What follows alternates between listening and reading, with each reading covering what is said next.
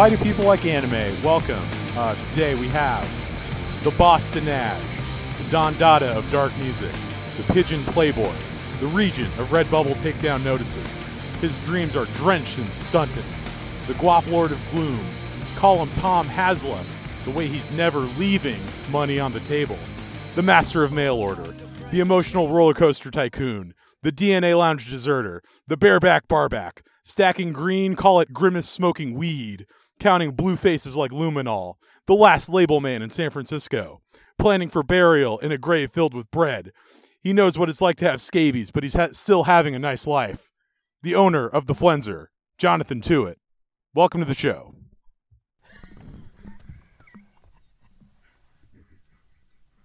I spent way more time on that intro than watching Lane again. Wow. Let me tell you that. That is the best intro I've ever gotten, and I will never do another podcast after this. That is it. That is it. Thank you for having me, John Hill. Thank you for coming on the show again. Throwing back some Liquid Death in the... They need to sponsor us if we're going to talk about them. Yeah. So yeah, welcome back to the show. This is Why Do People Like Anime? This is a podcast about anime by typically two people who don't watch a lot of anime, that being myself and my wife, Julie. She's not on this episode. She is back in New York City. I am currently in San Francisco with Mr. Flenser. We're currently in his Toyota on 37th Avenue in San Francisco on location. We're going to break into some houses after this. This feels like very... Yeah, I'm seeing this woman look out her window at us sitting here in the dark. Yeah, this is like definitely the most suspect. So hopefully the cops come and it'll make this episode extremely interesting. We can ask them about Serial Experiments Lane and if they're in fact part of the series themselves. What they think about the Knights of Calculus. So, to give a little context, 2 years ago I gifted Jonathan the Blu-ray series, Serial Experiments Lane. It was a Herculean effort to get him to watch the show. It took only 2 years.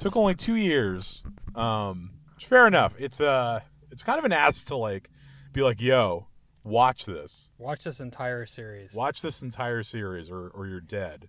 And not only that, it's the worst thing to ever give someone to, have to ask them questions about. Yeah, it's a series that is completely nonsensical. It is not, true. So, a little more context. Myself and Julie, we watched this in 2020, sort of near the beginning of the podcast, and it wound up being my favorite anime I saw that year when we did our big ranking. It had been a long time since I watched Serial Experiments Lane. But I was very jazzed on it, I think, after I watched it. I think I was, in Bill and Ted, where they're at the Circle K and they initially run into their future selves who are like, oh, you're going to have a great time. Say hi to the princesses for us. You remember that? I do, yes. I feel like, if you're like a Lane watcher, I'm telling you, enjoy the princesses. Like I'm the future you telling you that, this is it's going to leave a lasting impression on you. I think Lane is one of those things where it's like, I think you initially watch it and it's like, wow, that was fucking weird and stupid and didn't make a lot of sense. And then you start sitting with it and it's like, wow, that was, makes you think a bit. And that's kind of where I was, I think our initial episode, I was kind of struggling with the narrative? The narrative and kind of like the themes and the characters, the kind of purpose of everything, what the show is about, that sort of thing. I think it weirdly kind of changed how I watch media in some way. I think I like to talk, or at least think a lot about kind of like what is like the end goal of watching something? Is it to understand? Is it to have like a cohesive narrative? Is it just to like kind of understand the plot, A, B, C? Is it kind of the experiential value of the thing? how does, a TV show kind of fit into like the overall medium of art where, you're kind of open to a bunch of different interpretations, that sort of thing. All that said, this is your first time watching Serial Experiments Lain. I thought, kind of given, knowing you and our past conversations, these kinds of shit that you're into, the kinds of shit I'm into, that this might be an interesting thing for you to watch and something you might dig. So I'm curious, like, what's your having watched this series in its entirety, what's your initial kind of feeling? Yeah, so this was my first viewing of Serial Experiments Lain, and the entire time that I was watching it, I was thinking about what it would be like to see it in 1998 or 1999 when it initially came out. And so, which in some ways was probably the wrong way to go about it instead of just enjoying it as it is. But I was, very focused on its vision of the internet, and it's I sort of started to look at it like a horror movie about, our the future internet world, and having kind of a lot of anxiety about having other worlds be created by the internet that we can go into, and also to see how wrong it got things, while at the same time really just being a representation of that late 90s existential dread. What was your first kind of experience having a computer and access to the internet? That's a good question. So I had a computer and had access to Prodigy, which was like a kind of a walled garden service very early on, and it was like a predecessor to AOL. Okay. And there was some like games on it, and it was basically useless. But then in the 90s, early 90s, I was very big into AOL chat rooms, into, even I didn't have a lot of, at that time, all we had was dial-up. And so we didn't have necessarily access to the whole internet always. Right. Yeah, that's a good point. It's like internet was very, you kind of had to use it, or it was like you didn't always have access to it. And like, if someone's on the phone, it's like you're kind of fucked. Yeah, and also AOL was its own. It was its own network, and it initially didn't have access to the greater web in it.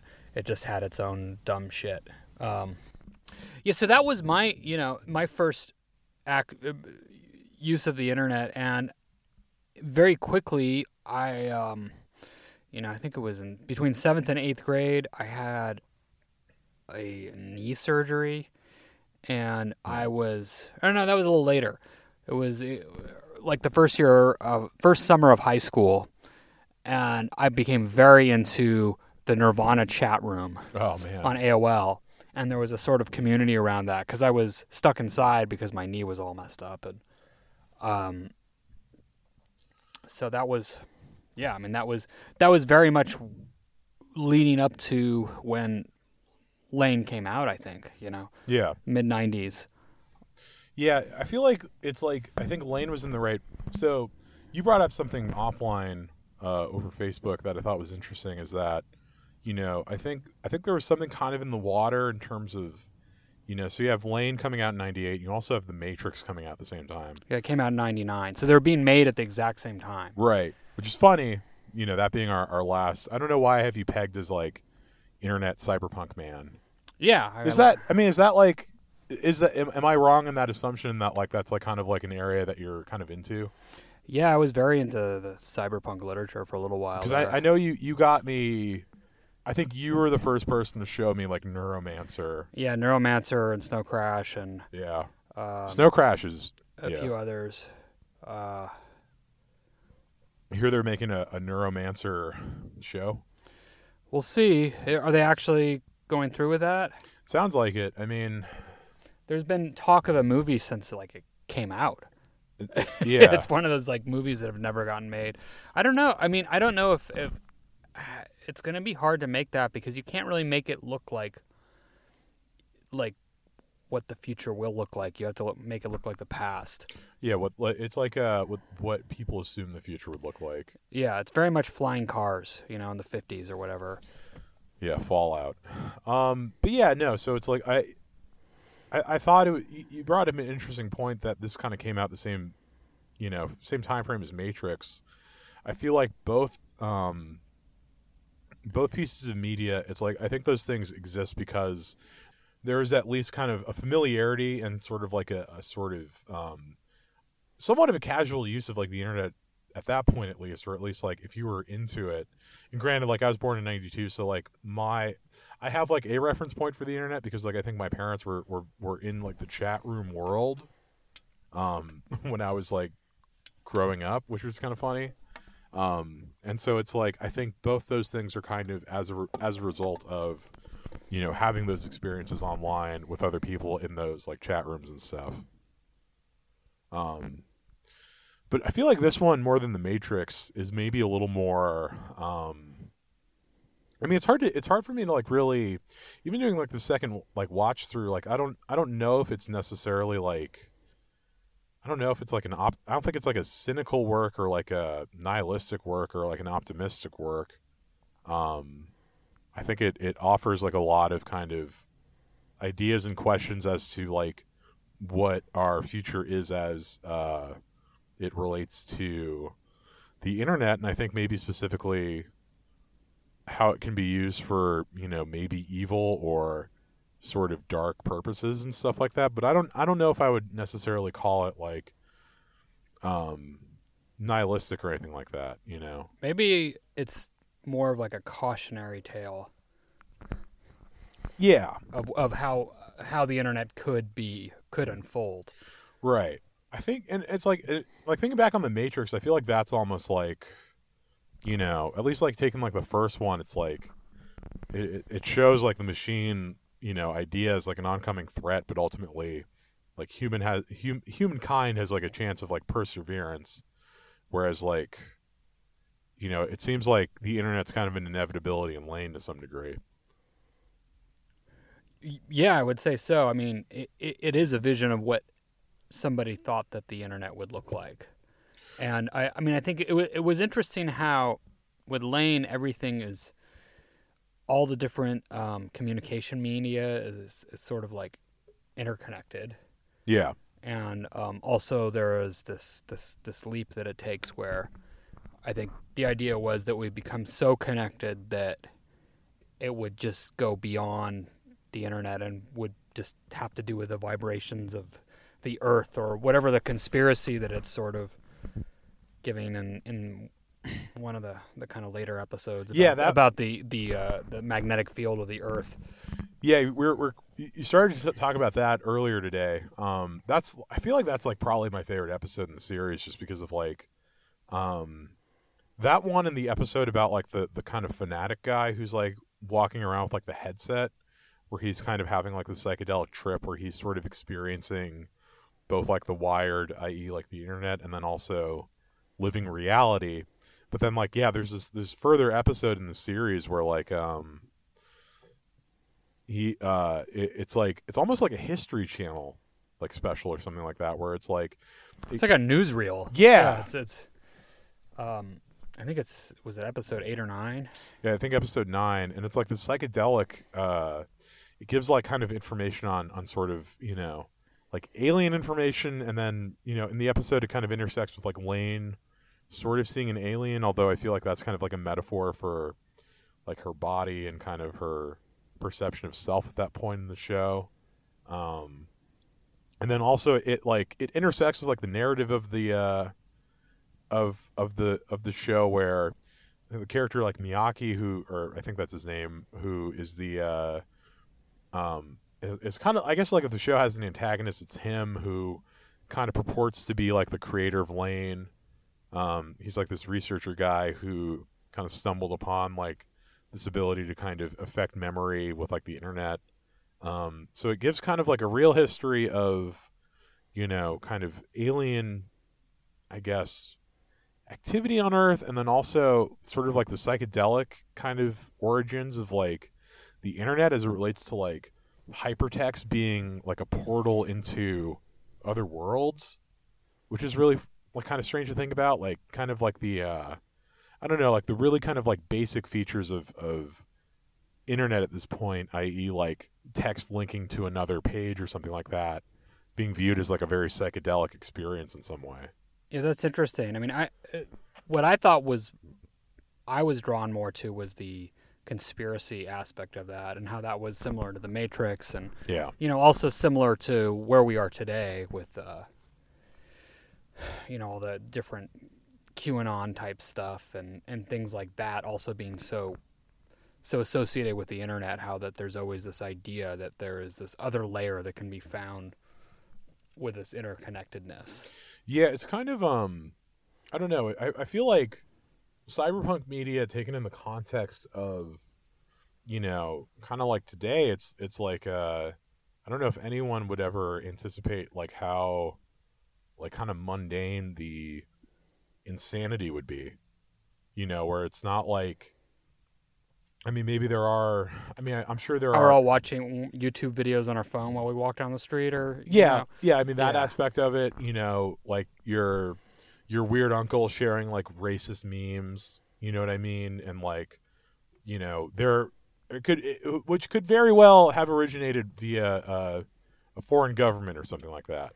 But it becomes so like, and even that idea is like, oh well, yeah, who cares, bro? Like that's normal. We know that's happening. And it's like that's like a normal thing, whereas like it's like a dystopic vision of the future in something like Lane.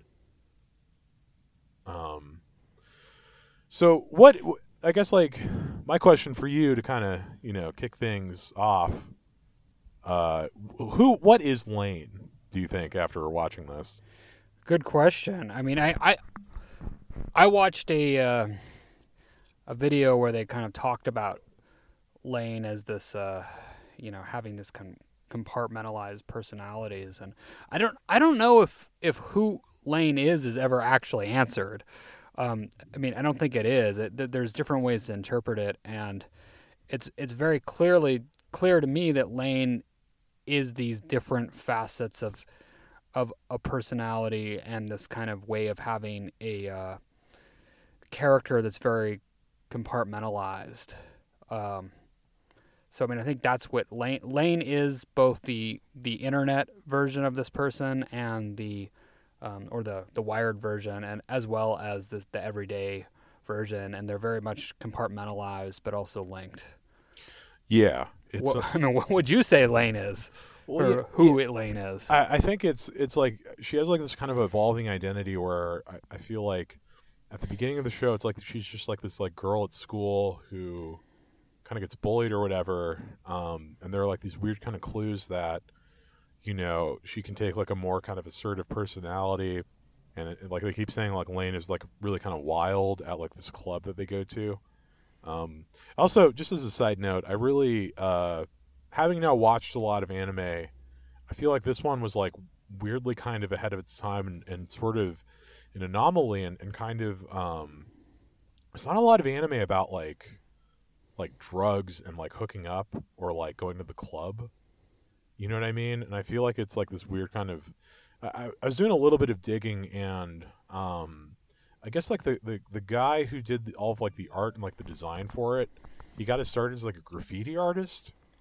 And I know that Chiaki J. Kanaka, who did like all the writing and stuff, like is like an actual weirdo. So it's like this kind of like what do you mean by an actual weirdo? I mean like now he's like he an actual weirdo as opposed to as opposed to like a poser weirdo. So I mean like last I heard he did this like so he did like a season of Digimon.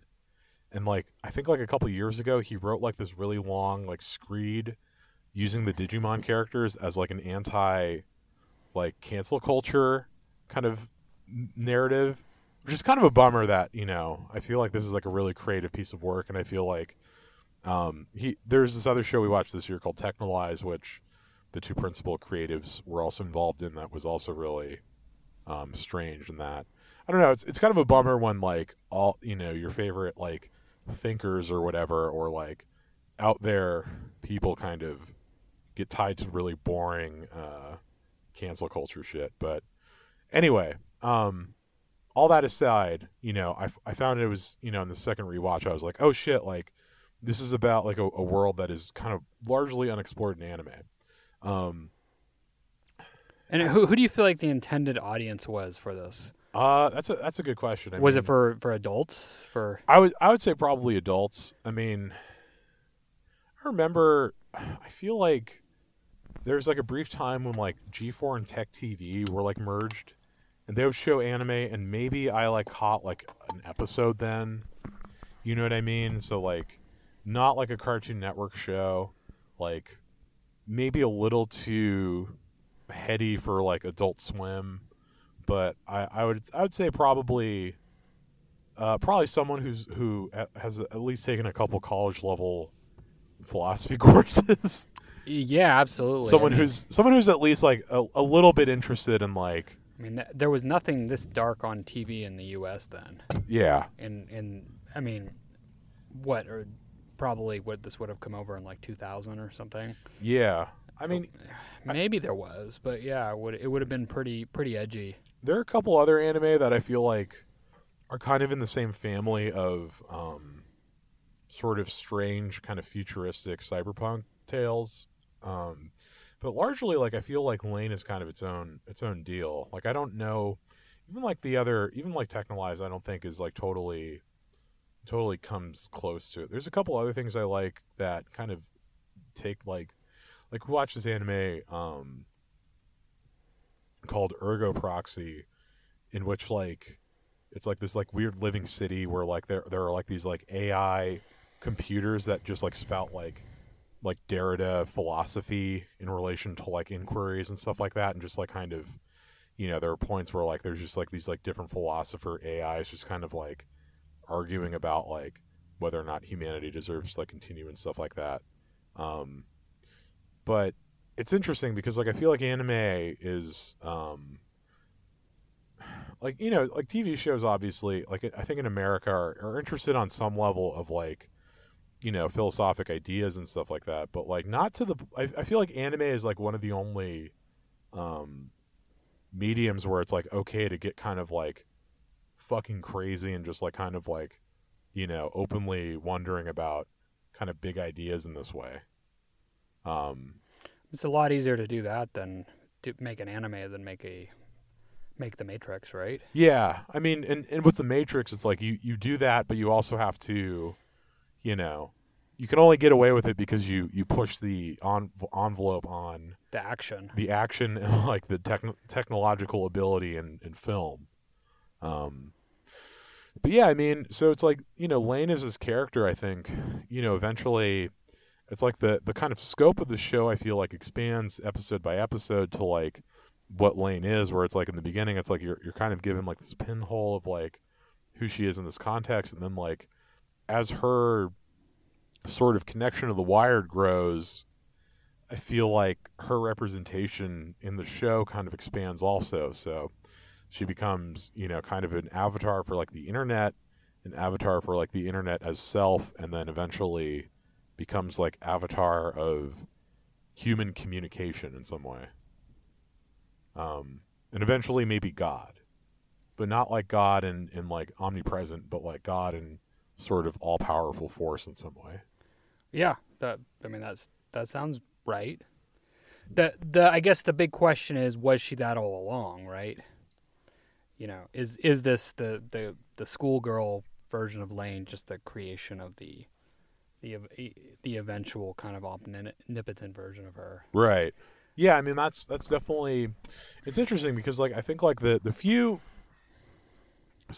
kind of narrative, I guess, elements in the show, it's like, I think there are some clues where like Lane is this project. I mean, it's like Serial Experiments Lane, so it's like, there's clearly some kind of experiment happening on consciousness and kind of like human idea and stuff, where you have this computer corporation kind of keeping an eye on her, and it's set up where it's like you think she has these parents, but they're kind of revealed to be like actors or like employees of this company who are kind of like looking after her, and you have like I love the mother. Yeah, the mother was so depressed. It was incredible. At first I just thought it was really bad voice acting. Right. Yeah. And then I realized that no, this is actually she is supposed to be this disinterested.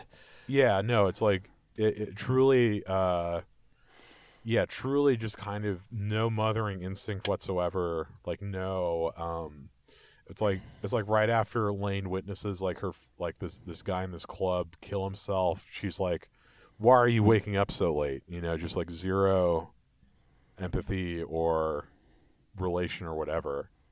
And it's like it's interesting, like kind of taking the context of like mothering and parenthood and like the context of like her kind of coming into herself as like an adult in some way, and also in the context of like, you know, connecting all of these different wires of the wire together and becoming like God or whatever. So it's like having like this broken family unit that doesn't exist, and then kind of finding that family online in some way. But yeah, the mother's amazing. The sister, I think like this watch too. I also felt very bad for like the sister character. I mean, I was wondering if the sister was even separate from Lane, really, by the end of it, or if she was just another like facet of Lane. And I don't know. Yeah, no, I don't either. I mean, you know, given that it's like this kind of like made up family, I still don't have like a total read on like what the sister is, if she was, you know, what she represents in all of this. But, you know, I feel like she's kind of going through a micro a fucking episode where it's like the sister's like having like these like paranoid kind of feelings of like seeing herself out in the world, and then like the episode ends with her seeing herself in her home, and then like Lane kind of being like, what's wrong with you? And then the episode ends with like Lane seeing like this weird like rainbow version of the sister that's like frozen. I think that's the same episode where their voices reverse. Yeah. Where the sister's voice becomes Lane's voice and vice versa. So that, I mean, which seemed kind of like a clue, like maybe they're the same person. Yeah. And that the whole like the family unit was a creation of the greater, more omnipotent Lane, and that it was this like kind of memory erased creature that is getting red pilled at some point here. Yeah. Totally. That's a good point. There's like a couple like I feel like the one-off episodes in the beginning are also kind of funny. Like the episode about like the video game where like kids are like getting killed in it, and then it turns out that like it's just like this like it's like the shadow organization like fucking with people. Yeah, I mean that was a weird one, and I expected that's where the whole thing was going. Right. And it just seemed to kind of drop off there. It's like a one-off where it's like, oh, like, I don't know. I mean, watching it really felt like the writer had a I'm sorry, I don't know the writer's name, but they had a grander vision with more episodes. Yeah. Like because there's some like certain things that are a little underdeveloped, like the Knights of Calculus. Like it felt like that was going somewhere more, and I don't know. I mean, yeah, and then it's like, oh, everyone gets killed, and then this guy is now like, you know, creating himself out of lanes or something like that.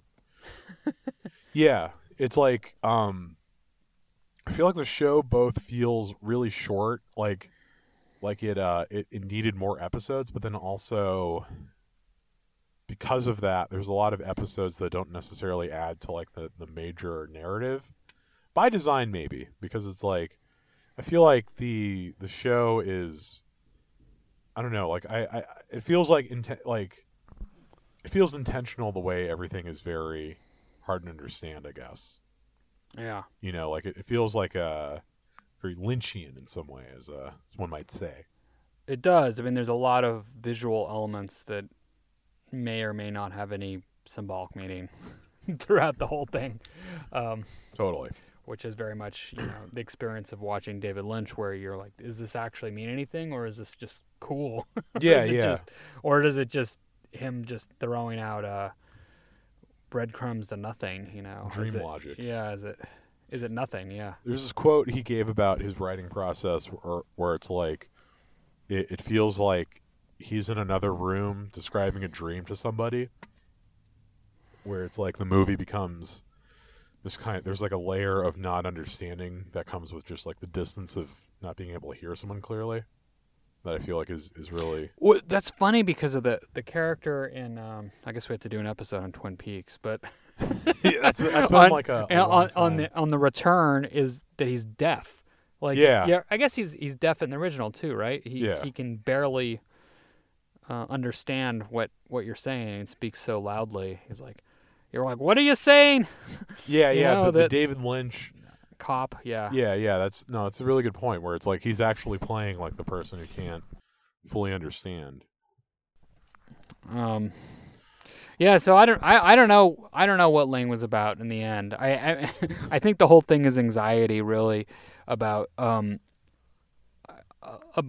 this feeling that the world is about to be more connected, and it could go all these bad ways, and at the same time not really knowing what that is going to look like.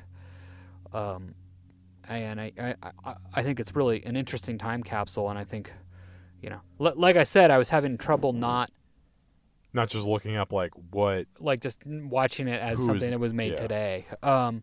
Which I think it could easily be enjoyed that way, and as long as you can kind of get around some of the anachronisms with the ridiculous desktop computers and stuff like that. Oh yeah, I mean, I wish like my computer was just like this all-encompassing metaphor for my sink into depression, basically. Yeah, instead it's a tiny phone. I mean, it all like... It's your iCloud account. I don't know if you felt this way, but I also feel like... also felt weirdly similar to like Scanner Darkly. Oh yeah, that's a good one. I mean, that's a much older story that has to do with this Big Brother. Well, surveillance, and I mean, I think that is a similar anxiety about the world becoming more connected, and also paranoia and being potentially actually bugged by the police because you're a drug dealer as well as a writer, or whatever it is that... Where you end up like surveilling yourself and not being aware of it. Was I into that? No, I mean, like, I'm just talking about, like, Scanner Darkly, where it's like this like becoming so far entrenched in like the surveillance machine that like... Yeah, that you become a fragmented person that you're watching. I mean, that's quite interesting and very also just kind of an anxiety about media and in general, and just what we're all doing on Facebook, brother. We're all surveilling ourselves. Yeah. I mean, it's fun to surveil yourself from like 5 years ago and look at what you were talking about and being like, what the hell was I talking about? I need to go back and delete that. I love I love Facebook statuses from like 2008 where it's like John Hill is thinking about getting a soda. Yeah, I'm thinking about Play-Doh. Yeah. And I'm thinking about how much I hate this class.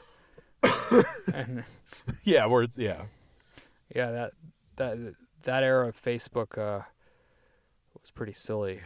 So what is your fucking problem with the theme of the song?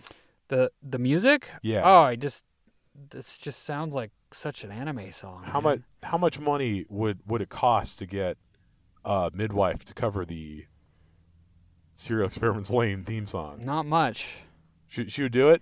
I mean, probably, yeah. You ask her. Do you think she would like the show? I don't know. I don't know if she likes anime.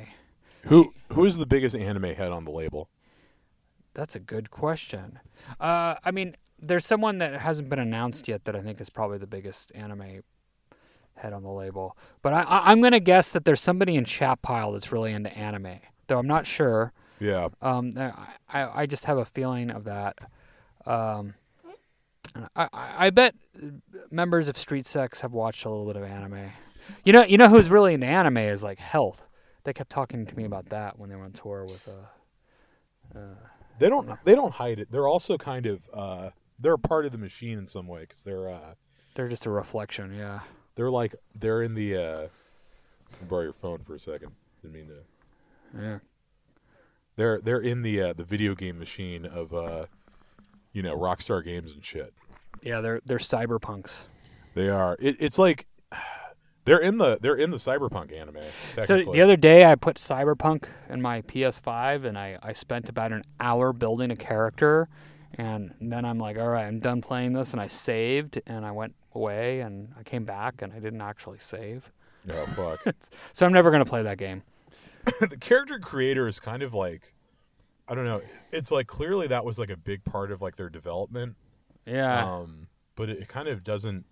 You don't really see yourself in the game all that much unless you're like on a motorcycle. No, I mean most games are like that. Skyrim is like let's spend an hour changing your face, and then your face you've never see once except in like photo mode or whatever. Yeah, you look at or the back of your head. The back of your head, or like you like stop moving and you just like kind of rotate the camera so you can check yourself out. Stuff like that. Do you think Lane is a metaphor for depression? Yeah, maybe. Yeah, I didn't really think of it that way. I mean, I think that the compartmentalization is something that happens with depression, and what happens with like people that are very online, where they have this completely separate online person that may not be depressed, that's posting on Twitter or posting memes or whatever. It does VR chat or Discord. Has a whole life there, and then when they go and they have to go buy milk at the store, they're like wearing dirty clothes and are depressed and sad. And I mean, it felt very much like that, where yeah, I don't know. So that's how I thought of that. Do you think it's a metaphor for depression? It's like I think there's a lot of stuff in Lane I feel like that like mirrors like kind of depressive shit, right? Where it's like she buys all this like computer equipment. She basically like when her friend like goes by to like see like what she's doing, she like the house is in like this like horrible state, and like she's like basically like emaciated, and in some context of the show it's like she is this god, or she is like the supreme being, but then in the physical, like the meat space, she's like totally emaciated and like kind of not taking care of herself. Yeah, like not taking care of herself and like kind of wasting away, and I feel it's like, and then she's playing too much World of Warcraft. Way too much World of Warcraft. And then like the end of the show, basically like the way that and I think there's maybe a more positive reading too that you can take on it, but like ultimately like her solution to like helping the people she loves and like the people that she cares about in like the world at large is like suicide, where it's like she's like erasing herself from the memories of everybody and kind of like it just becomes nobody. Yeah, I mean, I guess it's sort of positive because she's unplugging, right? And she's embracing the kind of modernity of life, right? Yeah, she's embracing the kind of winds of change and like the winds of reality and stuff like that, as opposed to being like this like robot or whatever. And yeah, and she becomes like reborn in some way, where she's like she's also she runs into the friend, and even though the friend is like an adult at this point, she's still like this teen girl. They have a brief interaction and stuff like that. But, I think when I first watched this, I was in a pretty, like, fucked up state. And I think that was, like, kind of the thing I glommed onto. It was like, yeah, this is about depression or whatever. But I think in rewatching it, I didn't get as negative a message from it in that way. You know what I mean? I think you definitely can. And I think it definitely makes sense why there's that contingent of people who like this show. Like I'm sure a lot of Have a Nice Life heads. Yeah, I've definitely seen the Lane memes. Yeah, lame Have a Nice Life memes. Yeah, like it seems like there's like it's weirdly like I don't know. This is like has like a very similar kind of story to Death Consciousness in some way, where it's like this kind of forgotten piece of media that gets like rediscovered by the internet and is like this like big kind of I don't know, like this kind of narrative that seems very kind of tied to like that emotion in some way. Like this was not a hit whatsoever. I couldn't imagine it being a hit. Yeah, like, there's like it's too confusing for most people to actually spend the time with it, right? Yeah, it's like super confusing, and you know, like it's not like like a lot of modern anime feels like it's made to sell merch, like it's made to sell figures or whatever, and there's like no like real. I mean, there's merch for the show, but it's almost like. It kind of doesn't make sense for it, you know what I mean? Like it's like the show is just so like fucking. What's the merch like? It's like there's like these like weird dolls of Lane, so like her in like the teddy bear outfit, or like her in like the there's like a DJ outfit. That's weird. They're kind of funny. Like they're so like anachronistic to like the whole show. It's just like they're just so, you know, it's like very weird. But yeah, you know, it's like this kind of this major work of emotion that I feel like, you know, by nature of whatever the power of the message is, I think it ultimately catches on with people, much like the works of Tim McCouga and Dan Barrett. and it's continuously rediscovered by the next generation of depressed 19-year-olds. Yeah, 100%. You know, it's like, you know, for Death Consciousness, it was, you know, message boards, and now it's TikTok, and you know, I think the same thing for Lane. It's like, you know, it started as, you know, probably anime boards to like Gaia to like, you know, there's a lot of weird TikToks about Lane. There's YouTube videos. It's like, I don't know. It's funny how media in recent memory kind of continues getting passed down to like every new micro generation that way. In ways that, like, I don't think you can really expect. Like, it's very strange. Yeah, I mean, the Have a Nice Life thing is something that none of us envisioned. We thought that it would just kind of mature and right, and the audience would grow older. But instead it just has a kind of constant rebirth. You know, just like other bands, you know, there's always been bands like that. And that's my point of reference. There's always been, you know, with the Violent Femmes as like a good band like that people discover in college, or you know, I don't know, Sonic Youth, Belle and Sebastian, or you know, there's a number of them. It's funny because it's like all those bands. It's like those are. I feel like they're still kind of like in that mode of like, you know, like record store bands or something. It's like you find that by being like into art or like being. That's true. Being an adult, where it's but now there's bands like Have a Nice Life and Duster, where they're like, you know, Duster was never a big band, but it's like now they're huge. Yeah. Because of this sort of internet, this kind of sad internet audience they've created. Right. Whereas like I feel like you're, you know, 50 years from now, there's going to be a kid on TV with a Sonic Youth shirt. Yeah. I don't know if there's going to be a kid with a Death Consciousness shirt. Maybe it will morph into that, but it's like we'll have to see. It's kind of its own thing where it's like, you know, you go on TikTok and it's like, you know, for whether it's like I've seen like very normal people with using like the Lane theme as like the background in like the TikTok. Same with like, you know, the Eternal Worm, Great Connecticut, where it's like, you know, some fucking normie soundtracking like some sad story about like their brother or something like that. You know, where it's like the music is like intersecting with like worlds that you wouldn't expect it to. You typically expect like you have to be like a weirdo or whatever, but there's a lot of mood that is in this music. Yeah. And I mean, I don't know if there's a lot of mood in the theme song to Lane, but there's associated. Oh, there is. Okay. Oh, there is. Yeah, I mean, there's this kind of cloud of association there of this shared depression speak almost. Yeah, no. I forget the full story of the band who does the theme.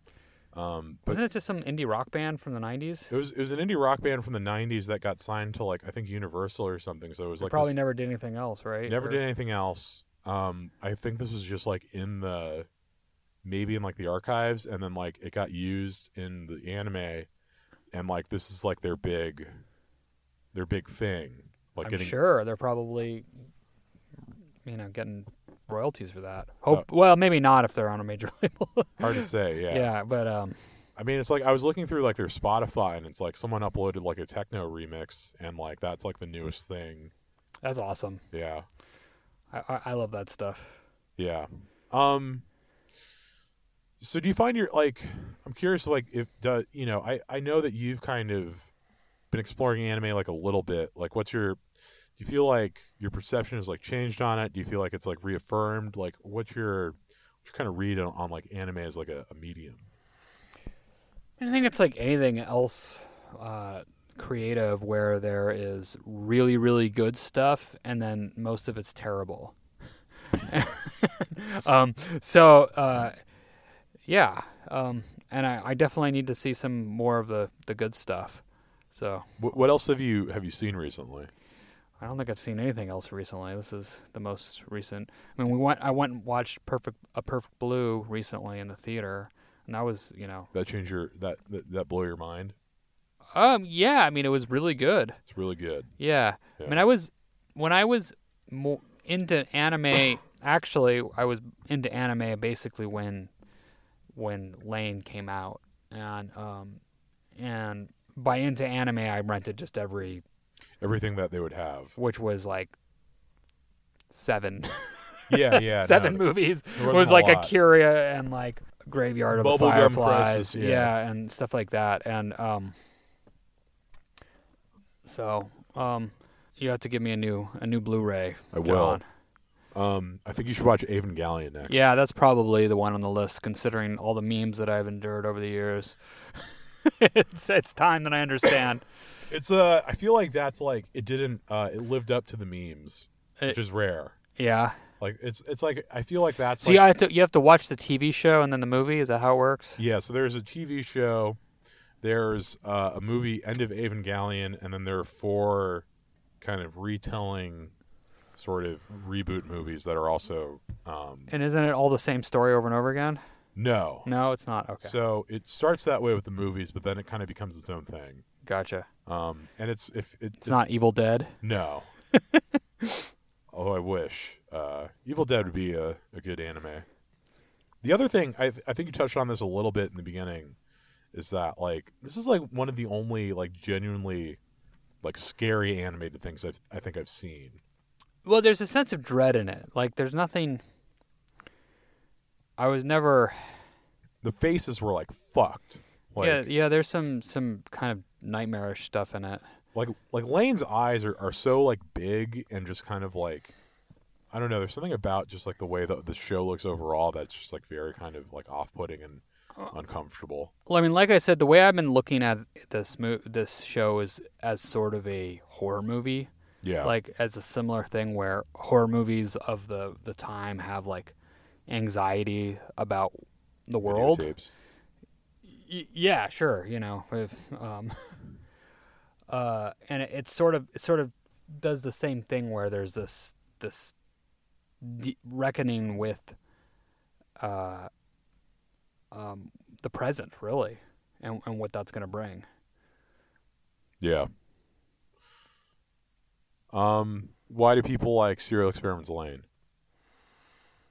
I think people like Serial Experiments Lain because they don't understand it and they feel like liking it will make them look good at parties. Has that ever worked? No. Has telling someone that you like Death Consciousness ever gotten anybody laid? I don't know. I mean, maybe.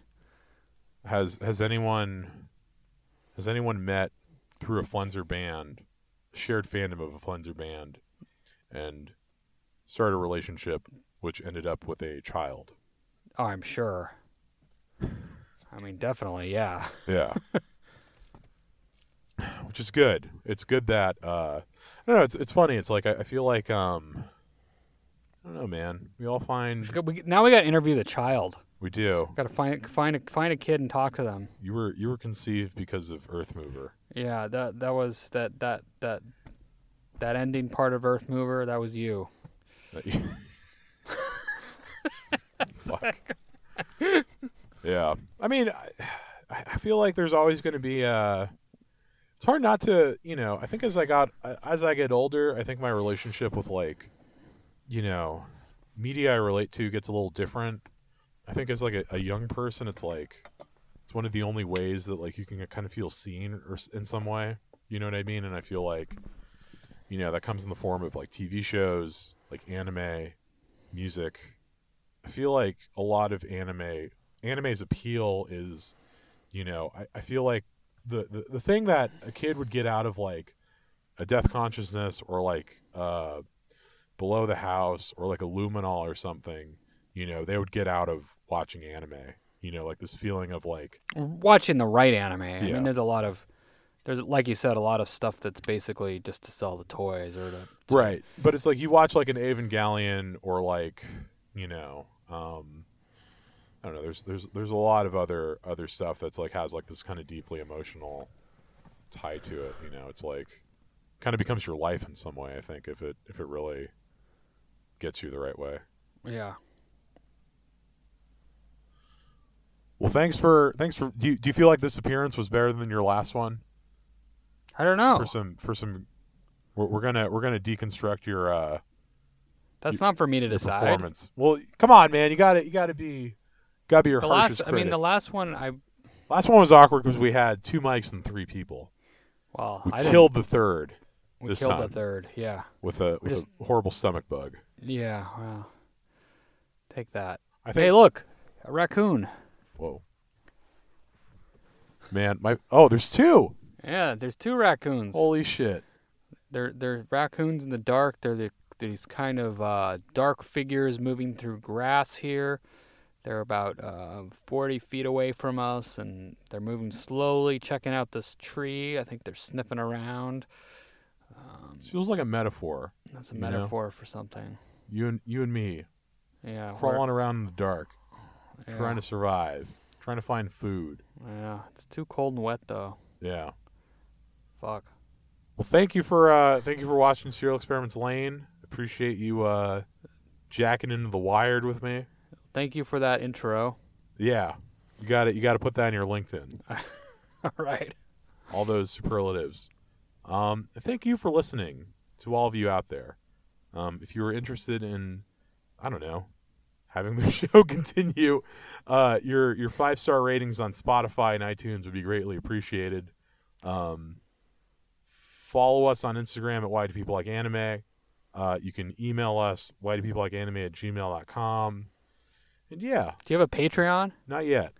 Well, when they have a Patreon... You asked me this last time, and you were like, this is the time to get the Patreon. Yeah, this is like, come on, man, make some money here. We have shirts that we need to relaunch our... Can you do our mail order for our merch business? I'll do your mail order, sure.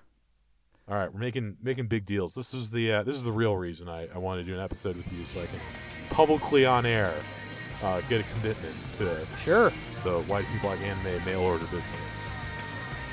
All right, well that does it for this. Next week, more anime. See you later. Bye.